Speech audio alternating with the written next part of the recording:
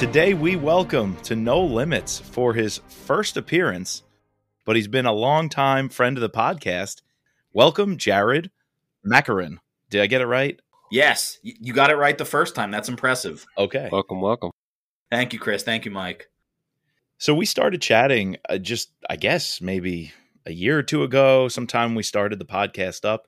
And I feel like every single time we hear of a new thriller, you're always one of the first people posting about it, reviewing it, and that we chit-chat with. How did you get into thrillers? I've been a huge fan of the thriller genre for a long time. Clive Cussler, loved reading his books early on. Nelson DeMille, Vince Flynn, and Brad Thor. I was introduced to those guys a long time ago. But to be honest, those were mainly the authors that I read until probably about 3 years ago. And then, right before the pandemic happened, my wife was like, you need a hobby. You need to do something. Write a book. Like, I had a short story that I had in high school that I had written with a couple friends. In college, I turned it into a screenplay with another friend. And then it just kind of, sat there. And my wife was like, you need a hobby. Why don't you turn that into a book? And I was like, all right, sure. So started writing that. Then I got on Twitter, found a bunch of, found the Real Book Spy, found a bunch of, authors. And then this happened. Just started going nuts, reading all the authors. My wife is like, please stop buying books. Like, seriously, you have. That's like Martini's wife. Yeah, I know about that. Yeah, so she's like, until you read the 35 books that you haven't read that are on your shelf, like, please stop buying. Not going to happen. But that's when I started getting into Mark Greaney, Don Bentley, Chris Haughty. Who else? All of these. Ward Larson, so many, Jack Carr, all those guys. Just really getting into reading a lot of different people. And it's been awesome because, they're all terrific in their own way. But I was just like, I'm going to buy like the first 10 books in like all of these series. Wow. I'll just get to all of them. So it was, Mark Greaney, Don Bentley, Chris Haughty, Ward Larson, Andrews and Wilson, all of those guys. Yes. Friends of the pod. Yeah. So just really trying to get a diverse cross-section of thriller writers, because they all have something very unique, the way that they tell a story. And as someone who's, working on his debut novel, like, you want to read how the people who are published do it, and you want to see what makes them so successful, and you don't want to, you see things that you can work on, ways that you can tell a story within your own voice, but, learning from the guys who obviously have done really well with it. So. Yeah, no, that's awesome. Cause I feel like if you just stick to one author, you could find yourself either trying to mimic that one author, but if you have a breadth, then you can, take bits and pieces and sort of create your own. And what, I'm sure what you've learned and what we've learned through this whole process is that this community is so great. And so the outreach, and I don't know if you've had a chance to go to any of the writers conventions, like I know both Eric Bishop and as well as, what's his name? Chris Albanese. Chris Albanese suggested. We don't write, but we kind of want to go maybe next year and just pick authors' brains. But yeah, no, it's great. I'm glad you're getting into it. Yeah, I haven't been able to go to any of the conferences, but like I've talked to Chris a bunch online. Nice, he's a very nice guy. Yeah, Brian Andrews, talked to him a whole bunch. Kyle Mills, I've talked to on the side. I've reached out and talked a little bit with Mark Greaney. Also Don Bentley, Chris Haughty, and like all those guys. Nice. I'll try and reach out and just, after I read a book and just be like, that was awesome. Kudos to you. I know I'm 6 books behind where you're at now, but this was awesome. And so like that's, that, and they're all responsive, which is fantastic. So, like you were saying with the community, it's not just the readers who are all engaging and going back and forth and having great conversation, but the writers get involved, and the writers are super supportive of everyone else in the genre. And that's really encouraging as someone who's trying to break in or someone who's just a fan. Because at the end of the day, I want to be with them on the shelf, but I'm also a huge fan. Yeah, that's exactly why we have you here today, because Gray Man just came out. We just released couple pods breaking down the movie, breaking down the first book in the series. And one of the things, both me and Mike, right, you haven't had a chance to read the next book, have you, Mike? I have not. That's why we need Jared today. Yeah, that's why the whole, I guess, what jump-started this conversation is we had some questions coming out of the movie, and we thought that who would be better than a super fan to answer our questions and, maybe help some of our listeners as well who either have just listened to the movie or watched the movie or just read the first book. So I guess first question, what did you think of the movie? Let's just kick it off there. I really enjoyed the movie. I think going into it, I understood, and I know Mark talked about it on numerous occasions, that they pulled different characters and different themes from numerous books and then just added in some characters as well. So there's a uniqueness to the movie as opposed to just what's in the book. Right. So there's a difference. You're never going to get the same story when you change mediums like that. You just can't. I think if you're going to do it just like the book, you're going to have to do kind of what Jack Carr did with Terminal List and get a series. Exactly. He's got 9 or 10 hours to work with. Yep. The Russo brothers tried to tell it in 2 hours. So there's inherently going to be a lot of difference in the material that's presented. That said, I thought it was incredibly enjoyable. I loved it. I knew it was going to be different. I didn't care. I just wanted to see, was the spirit the same?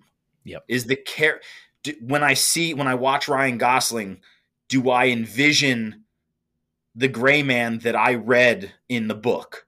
That same style, the same attitude that he projects, the same way he approaches any situation. And yeah, I did. I've been a fan of Ryan Gosling since he was in Remember the Titans. Right. Early days. I won't go see him in Ken and Barbie unless my wife makes me. But I thought he was fantastic in this movie, and the way that he reacted to the scenes where he gets his butt kicked left and right, and all he does is grunt and then gets up and fights again. That's what happens in the book. That's the totally Court. That is Court, yeah, for sure. Yeah, so that was on brand. I loved that acting. He gets shot and then snarky remark followed by effortlessly killing 5 people. Okay, no big deal. That's Court. That is the character that Mark created, and that was nice to see on screen. Chris Evans, as good as he is as Captain America, fabulous as a bad guy. Oh yeah, he's a really good bad guy. He played Lloyd, cocky bad guy. He was the best part of the movie. I thought that Lloyd was amazing and captured the essence of the character from the book. Absolutely, yeah. Just the smart ass ruthlessness that he has, and the way that Chris is able to deliver that character is just, makes the movie. It really brings you in as a viewer, and makes you feel for that character. Whether it draws an emotion, no matter whether it's liking him. If you hate him, great. If you like him, okay, fine. You might have to evaluate your own life choices if you like a character like that. Who likes Lloyd? Yeah, but if you do, sure, go ahead. You probably rooted for the bad guys in Game of Thrones. Fine, but it all comes back to if they're able to get an emotion out of the viewer, make them feel something. That's what you want. When you're reading it, you want to like the character or hate the character and be wishing that something good or bad is going to happen to them. And I think the movie did that well in terms of who they cast for certain roles. And it's crazy because one of the major changes from the first book is that Lloyd is really just a lawyer. He has no field experience, no action scenes. He's pulling the strings, from an office. He's a paper pusher. He's a CIA dropout, essentially. Right? And he's a dropout of the CIA. you forget that entirely and you don't care and you're not distracted by that change of character because the casting and acting is so much fun. And Chris Evans is nailing, like you said, the spirit, the essence of who that character was and how they were written, even if they're totally a different skill set and a different job. It didn't even matter that they made such a major change to Lloyd's character because it was still Lloyd. Absolutely. Yeah. I mean, it gave a great adversary to Court in a telling a similar story to what's in the Gray Man in the book, but in a different way. Sure. Yeah, I like the change of making him, instead of being an incompetent, like I said, a CIA dropout, making him someone who got kicked out of the CIA, or his methods are, too harsh for the CIA. It kind of reminds me of, just thinking of other novels like Louis Gould, right? Like, sort of this very comparable to a Mitrap, but someone who has no hesitation of blowing up someone's pregnant wife. Exactly. You get that a better antithesis than in the book, where he's more of like a pathetic guy, and will sort of do anything to show his bravado. But yeah, like you guys said, it definitely captures the essence. So I do have a question. So I've sort of ebbed and flowed with this movie, and I've ebbed and flowed with my analysis of this movie. Like we talked about it right after I saw it in the movie theaters. And then we talked about it with some friends who do a movie review podcast. And in order to prepare for that, I rewatched it on Netflix. So I wanted to ask you first, how did you watch it? And second, I want to know your opinion on like the Netflix of it all. Do you think that hurt it? Do you think that helped it? Because I feel like when I rewatched it, I watched it on my phone. I watched it in bits and pieces, and it almost did it a disservice. Whereas when I was in the movie theater and I was strapped into my seat, and it was booming because the sound is so loud in it, and I couldn't look at my phone for 2 straight hours. I just had to watch the movie. I loved it. And then, but I don't know, maybe it's just everything that you watch sort of bit piecemeal. It just ends up, you ruin it. I ruined it myself. You turned it into a mini series for yourself there. Yeah, that didn't need to be. I watched it on Netflix. It wasn't playing in theaters, I don't think, near me. Otherwise, I would have gone to see it in the theater. But yeah, watched it on Netflix and loved it. And like you said, the sound is great. Visually incredible. I don't know if they just did a lot of drone. A lot of drone work with flying around the scenes. The city scene. The city scenes. Oh, it was beautifully done. So kudos to them for that.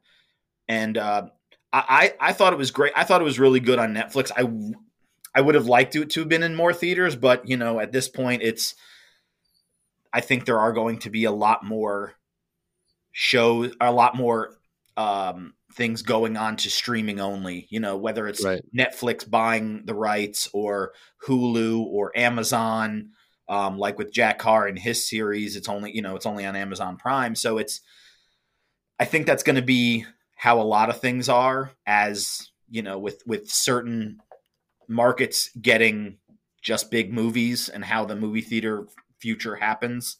But with streaming and how it's blown up the way it has, and then becoming more than just, we're going to take old movies and show them, but now they're doing all this original content, which is great because it gives a chance for these characters like a Court Gentry to be able to be shown in a different medium and bring people into the genre. Because there are people who will watch that and just go, oh, I want to see an action movie. Then you find out it's based on a novel.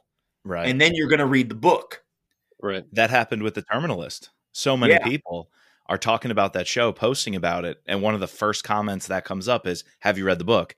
And they're like, oh, no, I'll have to pick it up. And there's no way you pick up the first Jack Carr book without picking up the second, the third, the fourth, the fifth. So it's bringing people to the genre. Yeah. Yeah. I thought that first Terminalist, I'm a sucker for debut books, for like first novels in a series, like Transfer of Power, my favorite Mitch Rapp book. Oh, amazing. Just is. And then it's, and Gray Man, loved it. I've enjoyed all of the sequels, but the first one, I don't know what it is about a first book in a series. Just, if you knock that out of the park, you can do really, really great work throughout. But to me, it's like the debut is just there's something special about that. I think you find that these series that end up going on 5 to what both Brad and Vince and / Kyle are at 21. The reason that they're there is because they did knock that first one out the park, and they were given a second shot to write. They got a 2-book, 3-book deal in the future. To me, what's interesting, and we've covered this before, me and you, Mike, is the second book. That is always, it's an interesting thing to see, because we see second books are the more hit or miss kind, and They're then tough. Typically the third book, if the series is going to continue on, the third book has to be either just as good or just below the first book. I guess just coming back to the Netflix one more time, 10 years ago or 5 years ago, this would have been the blockbuster movie of a blockbuster movie of the summer. Obviously you had the blockbuster movie was Maverick, but this would have been their some big debut. But one thing I think that the streaming actually adds is I found out that they've already greenlit the sequel, and they've already greenlit a spin-off show, and they haven't said what the spin-off show is going to be. So I don't know if you guys want to speculate what you think it could be. Is it going to be following some other Sierra person? Is it going to be following the little girl? Could it be Danush? I love the Indian assassin, and yes, I think he has more of a story to play with the way that arc wrapped up. And I know a lot of Indian fans, there's a huge base. They wanted more of him because he's apparently a real big actor over there. I think he and Ana de Armas' character, you really have to use them more because they were gold. I think both of those actors did tremendous jobs. I mean, Ana de Armas, her character is made up. That's brand new for the movie. Mm. She's not in the books anywhere. And you don't even see her in the future. Okay. No, not that I recall. I mean, basically in the book, Gentry works alone. And so how his relationship to the CIA in The Gray Man is different in the movie than it is in the book. And so that's important. I don't want to ruin the book for people if they haven't, but just where their relationships are different. Characters have different. Fitzroy is different in the books and in the movie. I actually want to dig into that. I'm kind of curious. I don't know, Chris, how do you feel? Do we have to give a spoiler warning if people are going to read Beyond On Target and the second, third, fourth plus books? Yeah, I guess we're 20, 25 minutes in. Let's try not to do any sort of major huge spoilers, spoiler plots, the final culmination, but just Sure. because there's I want to dig into the one CIA lady. What was her name? Suzanne Brewer. I'm real curious. Brewer. I feel like she has a place in the Gray Man's future and possibly past.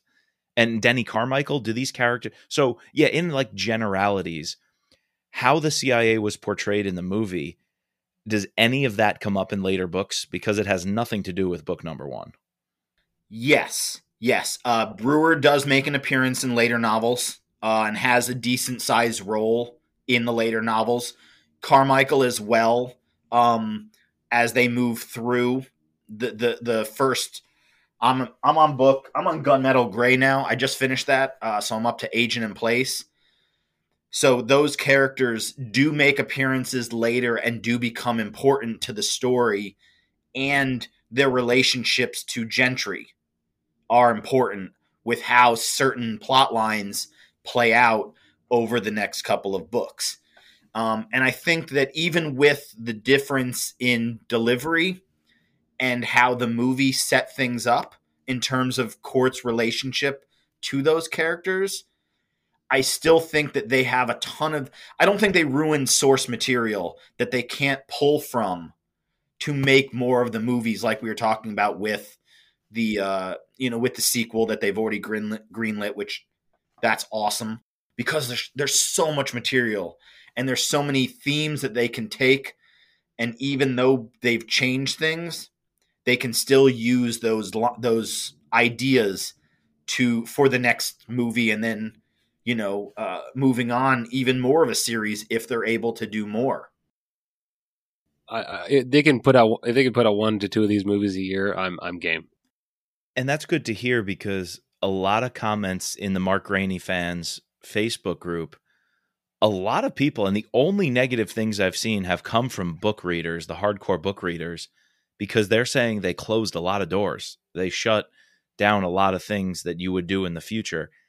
And again, maybe speaking in generalities, was it Fitzroy dying at the end on the roof of that castle? Like, I assume I want more of him. I assume there would be more of him. But then again, there's also an opportunity to go back in time. Do any of the books go back and flesh out Sierra 6's recruiting and the Sierra program, or are they all forward from here?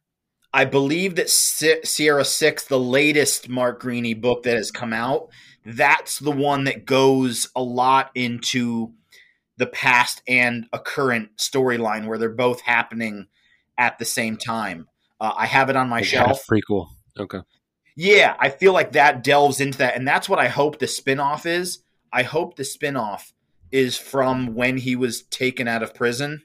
Yeah, because then it flashes, 13 years? Like, I want to know what happened in that 13 years. It was 18 years later, wasn't it? Whatever it was. It was a lot. It was a lot. That time jump is I would love to see that. There are characters that I would really like to see them bring in. The Zach Hightower character. Okay, who's that? He's big in the book. Okay. He in the book he's Sierra 1. Oh, yes. Okay. In the book he's Sierra 1. And so they haven't introduced him, which is okay. Because, again, it leaves opportunity. Yes, the Fitzroy character was changed for the movie. Did he live longer than the first book? Yes, he did. Mm-hmm. So, yeah, that I can see where people would say that doors were closed. But, again, going back to what we said at the beginning, which is it's a different medium. You can change people's how they changed relationships already. You can easily work in. There's talented writers that are working on this movie. They're not scrubs by any means. They're going to take the source material and they're going to meld it to tell a good story in a different way, staying true to the gray man ethos, but in a different manner. Yeah, and I think if you write something that you're planning on a sequel, that's where people get. And you see these big IP machines get into trouble. Like, just like look at DC, where like they'll set up these movies that are you don't get all the payoffs in them, and you're left. You put a stinger, and then the movie bombs, and it's never going to get greenlit again. And then all you do is end up pissing the fans who like it. So here, I felt like they did a good enough job. Obviously leaving some story on the bone, like Sierra's alive at the end, and he escapes from the CIA, but you were able to tell this emotional story with Fitzroy, and like obviously they were able to get Billy Bob Thornton to play the character. Do you really think he was going to be able to stay on? I mean, he's getting a lot of money, but he probably agreed to this because it's like, all right, I die at the end, I get to hold a freaking grenade and kill people. Like that's something cool that you can sell to these bigger actors. Just think about who they got in this movie. I didn't even realize it when I was thinking about it. But I then listened to this other movie podcast, The Big Picture, and they were just rattling off all the people. I didn't realize that the guy who dies with the with the trap door, that's Pablo Escobar from Narcos. Oh. The actor who played him, he has lost a lot of weight from that since that role. The African American lady who's in charge of the CIA, she's very famous. She was fantastic too. Margaret Cahill, I think I don't know the actress's name, but underappreciated. And that was another good change from the book, because in the book it was that old man Maurice that I didn't really like, who was Six's trainer. I don't know if Maurice comes back at all, but I thought that woman being his original handler, and he had a very fond, sage, like she was like a sage to him. I thought that was really well played. Yeah, and I think that goes back to, the hardcore, what you were saying with the hardcore book lovers being like, they're going to be the ones who are the most critical of it, because you want to see what you read. You envision that as you're reading it. You want to see that on screen. And when they change that, everyone gets all riled up. Same thing with American Assassin when that came out. They didn't like the story. They didn't like the casting. They didn't like. I had more. I thought the casting was fine. The story, I was fine with the casting. The story was just absolute complete shit. That's a book you needed to keep. You needed to keep Vince's story as close as you can. You Yeah. can't mess And with Vince. yeah, and I don't know why they did it, but they did it. But like I thought what's his Dylan Dylan O'Brien. O'Brien, yeah, did it. Michael Keaton. Michael Keaton. Oh, Michael Keaton was a He great was Sam Hurley. awesome. Keaton was good. I think everyone wanted Bruce Willis. I know that like there was everyone's like, oh, I want Bruce Willis. I want Chris Hemsworth to play, Mitch Rapp, which yeah, he could. But just because we want an actor to play a character, you know what? That doesn't always work. But see, the one thing we're going off tangent here, but the one thing reason I liked the actor they got is because Mitch is a lacrosse star. He's not a rugby star like Hemsworth. He's a skinny dude who then obviously bulks up later on, but he's never described as like this beefy dude. He runs triathlons. He's super athletic. Yeah. So I believed that character way more than. The problem I have is with introducing the what's up with the one guy always playing a bad guy. He was a Taylor bad guy Kitsch. in the Terminal List. Taylor Kitsch. Kitsch, yeah. Taylor Kitsch's character. Yeah. He was a completely new thing, but that's a whole nother pod. But yeah, no, like they got Chris Evans, Renee Jean Page from Bridgerton. Jessica Henwick. She was in the new Matrix movie as the new main character, Bugsy or whatever her name was, and she's been in a lot of different things. It's just amazing, like the amount of people that they got to be in this movie. I mean, I guess that's what $200 million get you, right? And they all had time to shine, which is, I think, an important thing because you want to give the audience obviously a lot of Court, a lot of Lloyd, because that's the main conflict. But you give Billy Bob Thornton time to shine as Fitzroy. You give Regé-Jean Page time to shine as Carmichael, and the importance that he is to the future of to his role in the future stories. Like Jessica, who played Suzanne Brewer, her character, that character and what it means moving forward. All these people, you get the viewer to care about them. And you draw out an emotion so that you want more of that person, so that when they do that sequel and that person's in it, you're not going to be like, oh, that person's back. Yeah, you want to see what that person's going to do. You want to. One of my favorite scenes in The Gray Man, right at the beginning, when they Carmichael throws the cup of coffee, the glass, yeah, and you don't hear it because it's shown from the outside of the control room, and all of a sudden you start to see his hand move, and then all of a sudden it pulls back, and you just see the cup explode against the glass wall. That was a good shot. That was good. Yeah, loved it. And so, I mean, I think he's a little bit younger of a Carmichael than is in the book, but again, I'm okay with it. It's well acted, and as long as the spirit of the character is the same, that's what I look for in the adaptations from book to movie. Is this, what's the spirit like? And I think they nailed it pretty well. Yeah. Let me ask you about that, because our friends we had on to review the movie with us, or I'll say gently, we're not as high on the movie as I was. And a main critique was this jumbled set of themes and different tones, and how tonally they felt the movie didn't know what it wanted to be.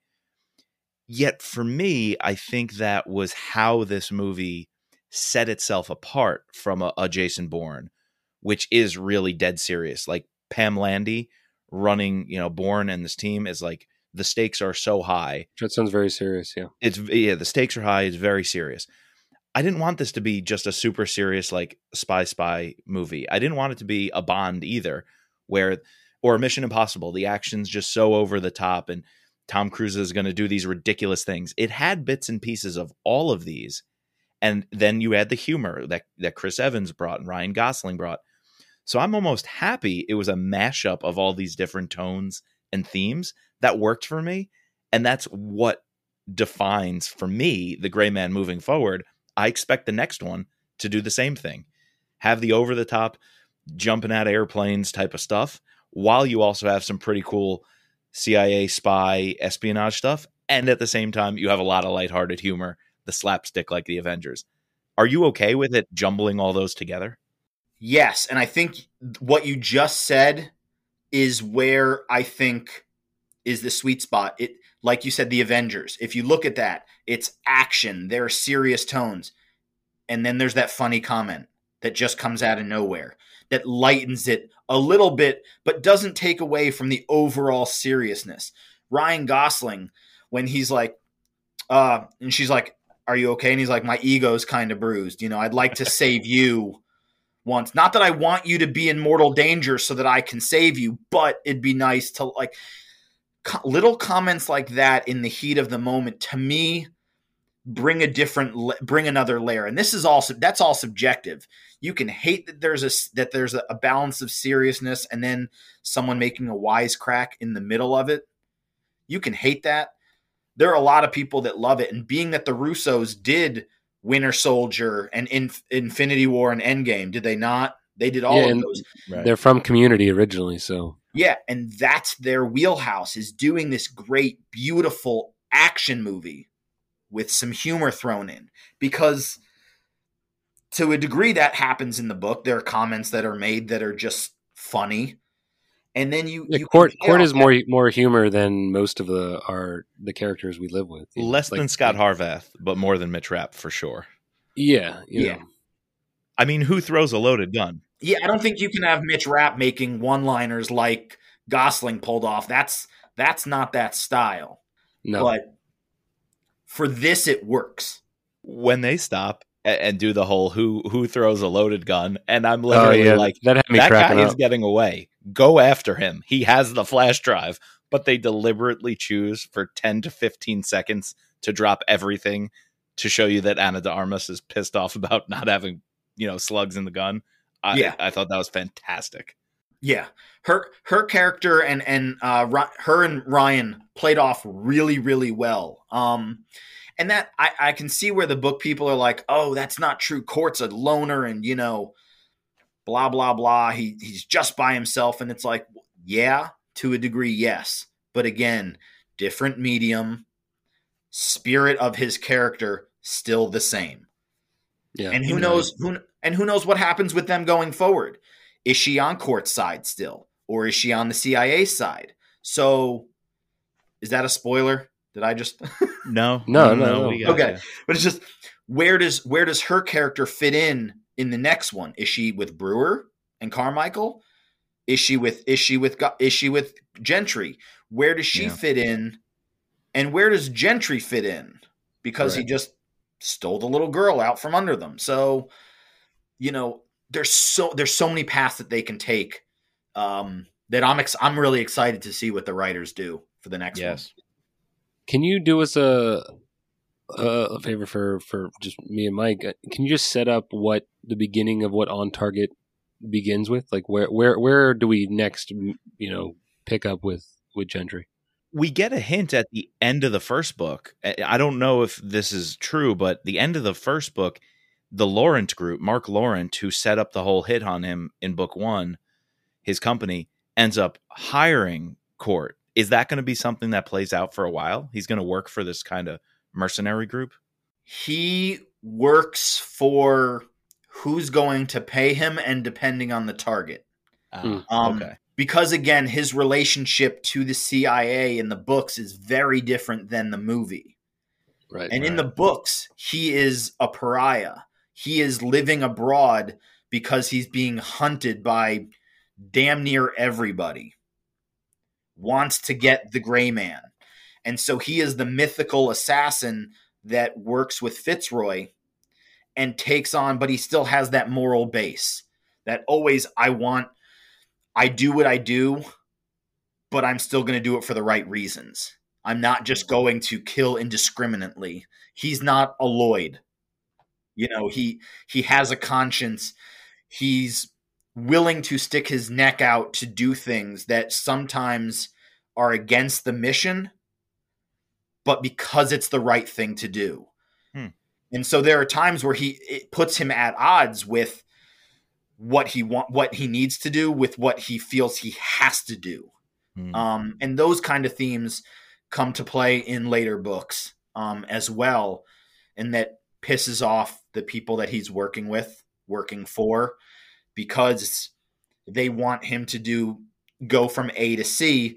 And he might have to jump from, A to D back to C, but he always has a plan. And he always follows what he believes is what his moral center for getting the job done the right way. I like that because a lot of these characters and these heroes of thrillers, you'll have the same tension. They're working for an intelligence agency, and the main tension is, do their superiors want them to do the dirty work for themselves, or is this really the right thing for the country or the greater good? And so there's always that tension. But then on the other side, the private for hire assassins are always the ones without the moral compass. The villains who work for somebody like a Laurent or whoever's paying the highest, they're usually the slummy ones, the trashy ones. So it's real interesting to hear that Court is kind of living on the edge, taking jobs. But while he's taking those jobs, he realizes what his employer wants and is paying him for. If it's not the right thing, he won't end up doing it. So it's kind of the reverse of what I would say the trope is, which is usually the for hire guys are the ones that are just sleazeballs, and the guys who work for the intelligence agencies are torn about doing the right thing or not. Yeah, it's a nice play on a nice little flip of the script to be that character. And, obviously throughout, and I'm not going to spoil things for later books, but his relationship to characters early on in the books obviously grows and changes as the series progresses. And I'm sure they'll do that with the movie as well. So it's very interesting how it all plays out in that, you have people like, sorry, man, got to do this. And he's like, well, do what you have to do, but so am I. Right. And he always, he has that moral center that he always goes back to for how he's going to attack a certain problem. Okay. Yeah, no, that's what I like about, that what Greeny has done with this character to make him new, make him fresh, make him stand out as opposed to, some of the other characters that we get. Because you could just easily fall into the trope of being a Jason Bourne, Mitch Rapp, Scott Harbath. And we like to read different things.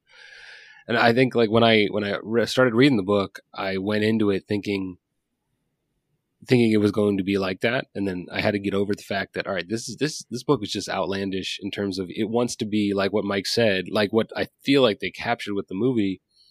I'm going to pick and choose from Jason Bourne. I'm going to pick and choose from all the other thriller authors that I like. Throw in some Mission Impossible crazy ass action. And let's just go along for the ride with Court and this guy who has, like you said, this moral compass. And I think like the book definitely gets that across. And I think the movie does as well in terms of, that's the whole reason why he goes after the girl, right? Or, has to get the girl. And Fitzroy, he feels like there's that connection there that humanizes the character. And I think they did a nice job of that. It's not, I'm just this superhero, superhuman guy who can take an absolute beating and then still walk away like it's nothing. But there's that connection there that softens them just enough that draws in readers and adds another layer to that character. That I agree with you, that makes it real. It makes it very engaging to watch. Speaking of being engaging to watch, this is a good time to give an update on a segment I like to call The Critics Can Go Scratch. Oh boy. So I find it engaging to watch. You find it engaging to watch. But unfortunately, only 45% of critics, according to the tomato meter, find this engaging to watch. And in fact, one says, quote, "It's filled in with lukewarm leftovers from far better films."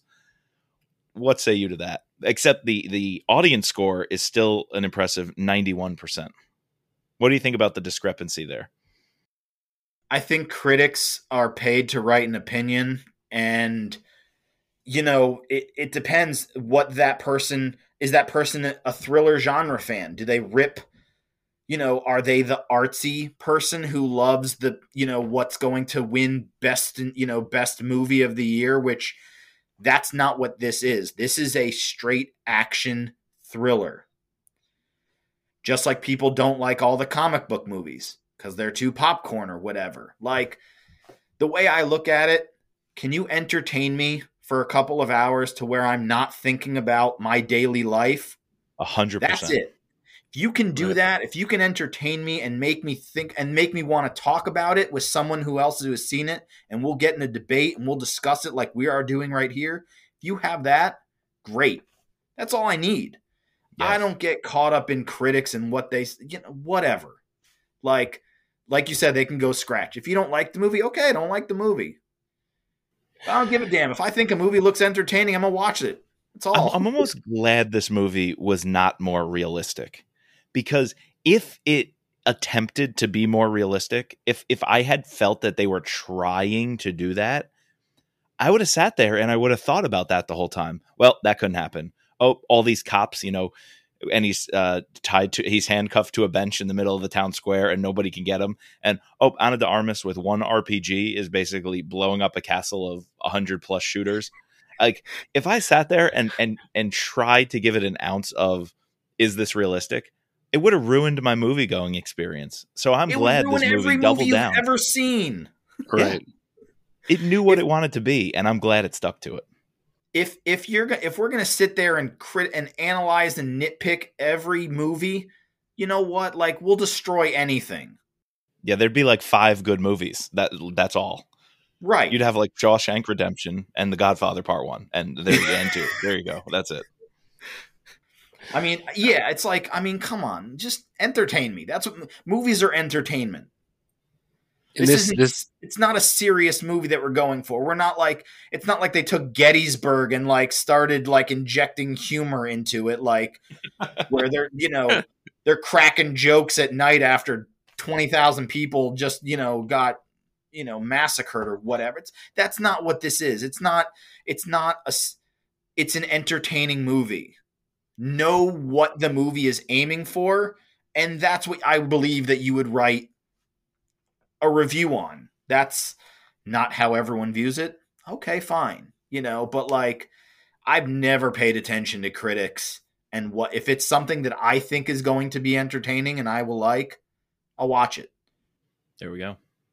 Yeah, I tend to focus more on the audience score, because especially with, something like this where massive amount of people are going to see it on Netflix, or, like with the MCU films, I'll see every MCU film no matter what, but like, I don't really care. Like, people hated the new, most of the MCU films that have come out since Endgame, and I'm like, what do you hate about it? It entertained me for 2 hours. It was better than, I don't know, watching paint dry. Like, like, not that that's a standard, but like, I don't know, but the problem is that I've seen bad action movies, and this was not it. That's Agreed. The thing. I don't know. I don't know why they get their panties in a bunch. It's really frustrating. And like, I watched Ambulance. Have you guys seen Ambulance? No, I did not see it yet. Another outlandish, crazy, a lot of drone shots. The plot makes absolutely no sense, but they gave Michael Bay his bag, and he didn't disappoint. Explosions out the wazoo. It entertained me that movie was long. It was almost like 3 hours. That I started to have a problem with, but like, it was fun. It was engaging. I don't know. The critics, like you said, can go scratch. But also, to your example, like you said, the action was so crazy. It's Michael Bay, so it's going to be awesome. And it didn't matter if the plot was bad. But the plot isn't even all that bad here. Like, it's not great. It's not perfect. But it's not all that bad where you need the whiz bang. You need the $200 million in casting famous actors, or the CGI to be crazy. Like, it wasn't a Band-Aid trying to cover up a bad story or bad dialogue. I would say not the best or not great story or dialogue, but it wasn't like it was just trying to cover it up with action. Do you guys think this would have been better as a 10-part Netflix series as opposed to the movie? I have a feeling on that, and I'm going to say no. Part of the reason is it works so well for The Terminalist, because The Terminalist is a meaty, deadly serious, really dark story, and to pack that much emotional punch into 2 hours wouldn't have worked. It doesn't have that lightheartedness. So let's reverse that. The Gray Man, I think, doesn't have as a book or a story all that much meat. It's much more fluffy. It's not a tight, emotional, gripping thing or a psychological drama that you need to unpack over a longer period of time. So no, I think it worked here making it a movie, keeping it to around 2 hours. And also the fact you could see that it didn't have that meat and that substance. Like Jared was telling us, they needed to bring in the CIA storyline and characters from future books. So they actually needed to pack it even more to get to 2 hours. So for that reason, I don't think it would have worked as a longer drawn out TV show. I do like the long format, Reacher and Terminalist and Jack Ryan, but I don't think the Gray Man necessitated it. I think a series of action movies is what it needs. I can go either way. Okay. I agree with you in that I think that there is a heaviness to the Terminalist that is a lot more to unpack than the Gray Man. But I think it depended on how the writers wanted to go. I would not have been opposed to a series with this, because then I think you can stay truer to the source material if that's the way you want to go. And you can do a series that way because you're able to delve a little bit more into the backstory, into the relationships more. You can add that meat back as opposed to maybe covering it superficially over 2 hours. And then you continue to delve into it. You leave that you give them that taste, and then you come back in the sequel and you build. Right. So if layer 1 is Gray Man and then layer 2 is the sequel movie in a series, you're that's all interchanging together, and you can do that. I would love to see all these a lot of these as series, because then you can play a lot more with what's there in the books, as opposed to feeling like you have to change it a lot. I don't have a problem with what they did. As I said, I loved it. I thought it was enjoyable. They could have done. You can always do more with 10 hours than you can with 2. Let's just say that. You can always do more. But again, it comes back to the contracts. It comes back to timing. There's a lot more, Pratt had to go between this and doing Guardians of the Galaxy 3. But how does it turn, if Gosling is your actor and Evans is your actor, where does this fit into their schedule? Yeah, you probably don't get all of these big name actors in a series. You might get Gosling and Evans, or just one, just one of the two. Yeah, you're right. Do the actors have 2 months or do they have 6 months? Right. So that's got to play in. That's a lot of back stuff. Like, I've done some background acting, and so it's like you see how much goes into 5 minutes of shooting. It's incredible. I was on set once for 6 hours for a 5-minute TV scene. Oh, wow. Gee. What show was this? It was Mr. Mercedes. It was Brendan Gleeson. It was on the Audience channel, which was like an AT&T channel. I think it's all on Hulu now. Yeah, I've seen it. It's based off a Stephen King novel. Real messed up book. Really messed up.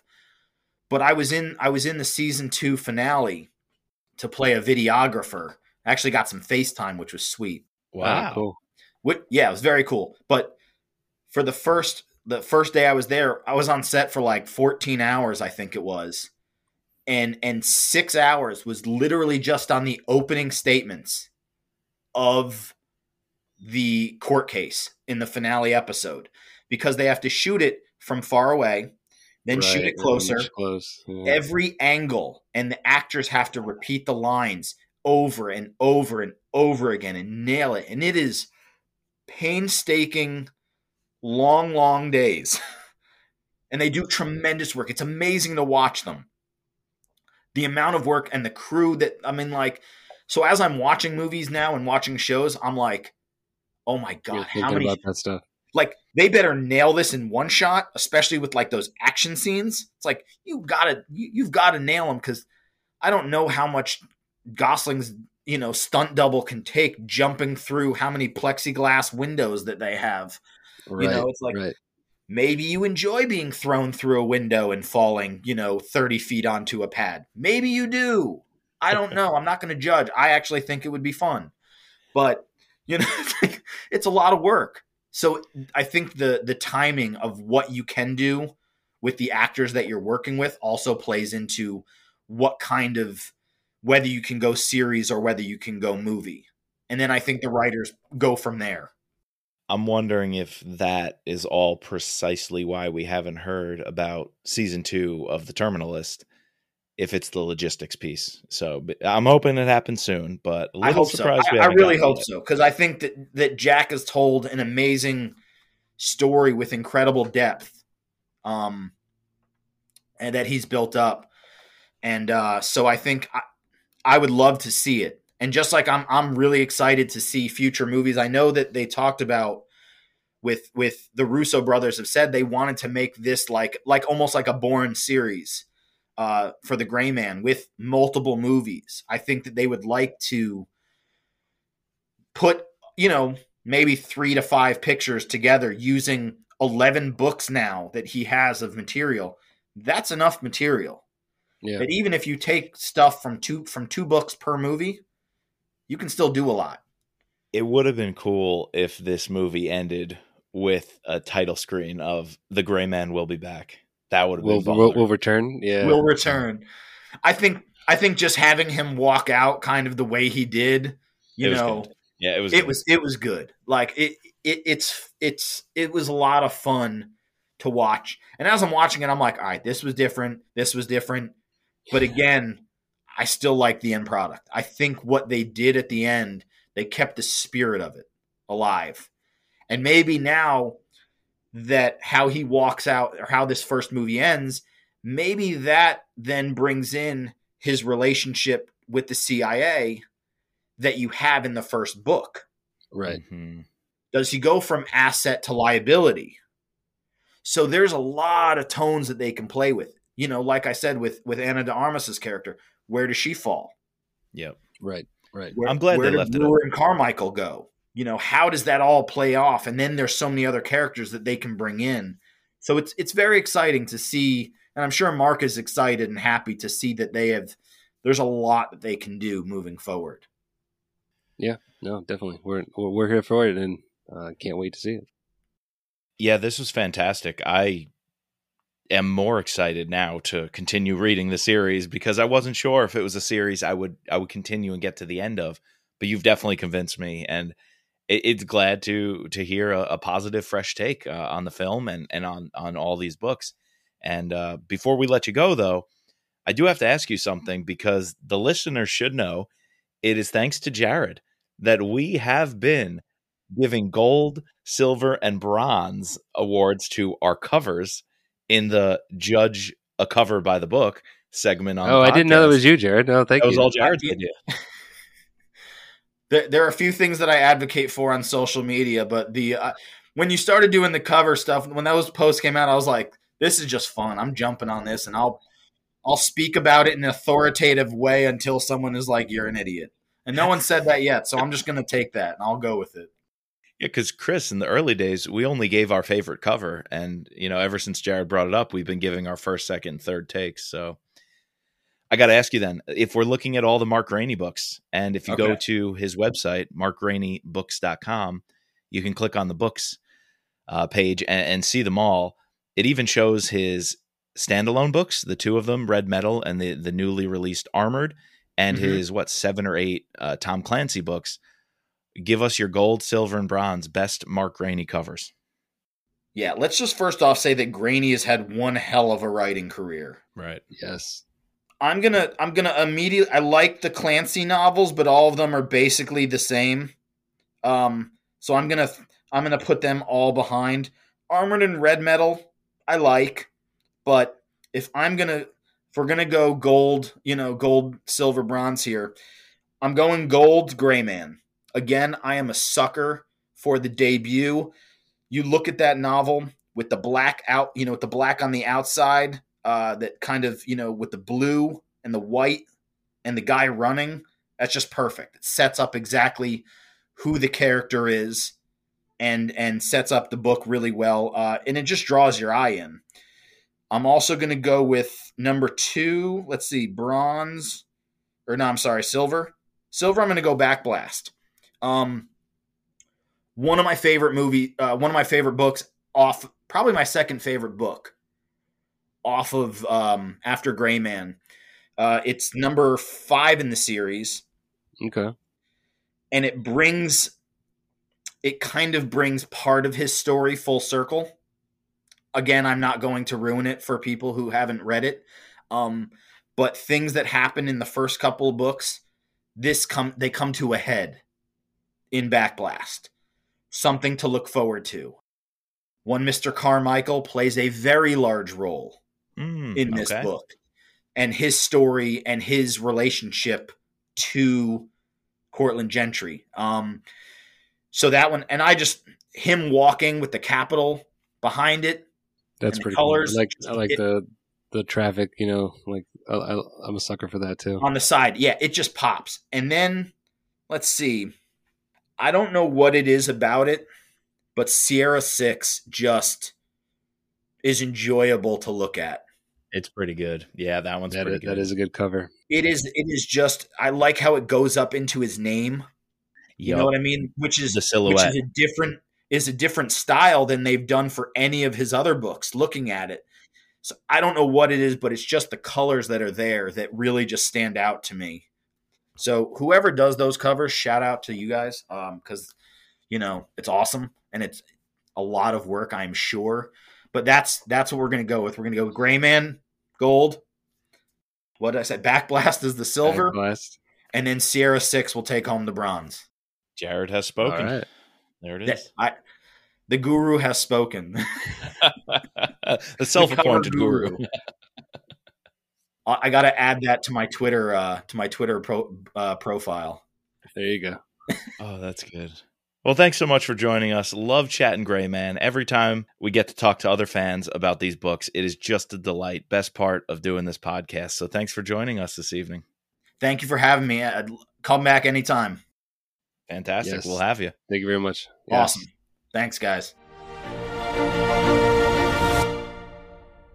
All right. We have to thank our patrons, especially our special operator, Sherry F., along with our special agents, Daryl, Kevin, George, Matt, Dawn, Dennis, Peggy, Catherine, Ray, Bridget, Jeff, and Mark. Please subscribe, rate, and review using your favorite podcasting platform. You can find us at thrillerpod.com or on Twitter and Instagram at thrillerpodcast. And as always, Jimmy Boy is on his way.